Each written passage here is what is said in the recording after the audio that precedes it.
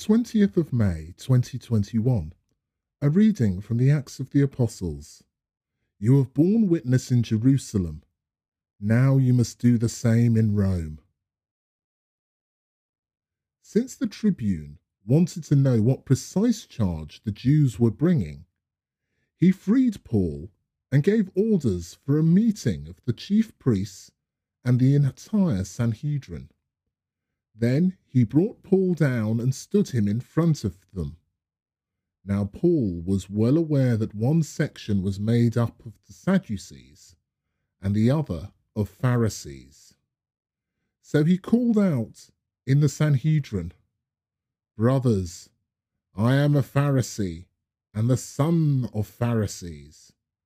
It is for our hope in the resurrection of the dead that I am on trial." As soon as he said this, a dispute broke out between the Pharisees and the Sadducees, and the assembly was split between the two parties. For the Sadducees say, there is neither resurrection, nor angel, nor spirit, while the Pharisees accept all three.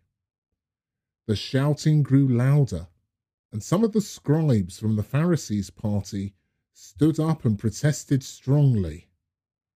"We find nothing wrong with this man.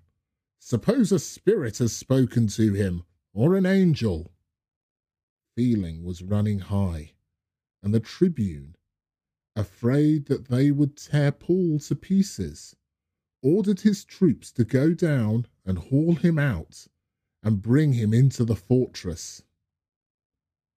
Next night, the Lord appeared to him and said, "Courage! You have borne witness for me in Jerusalem. Now you must do the same in Rome." The word of the Lord.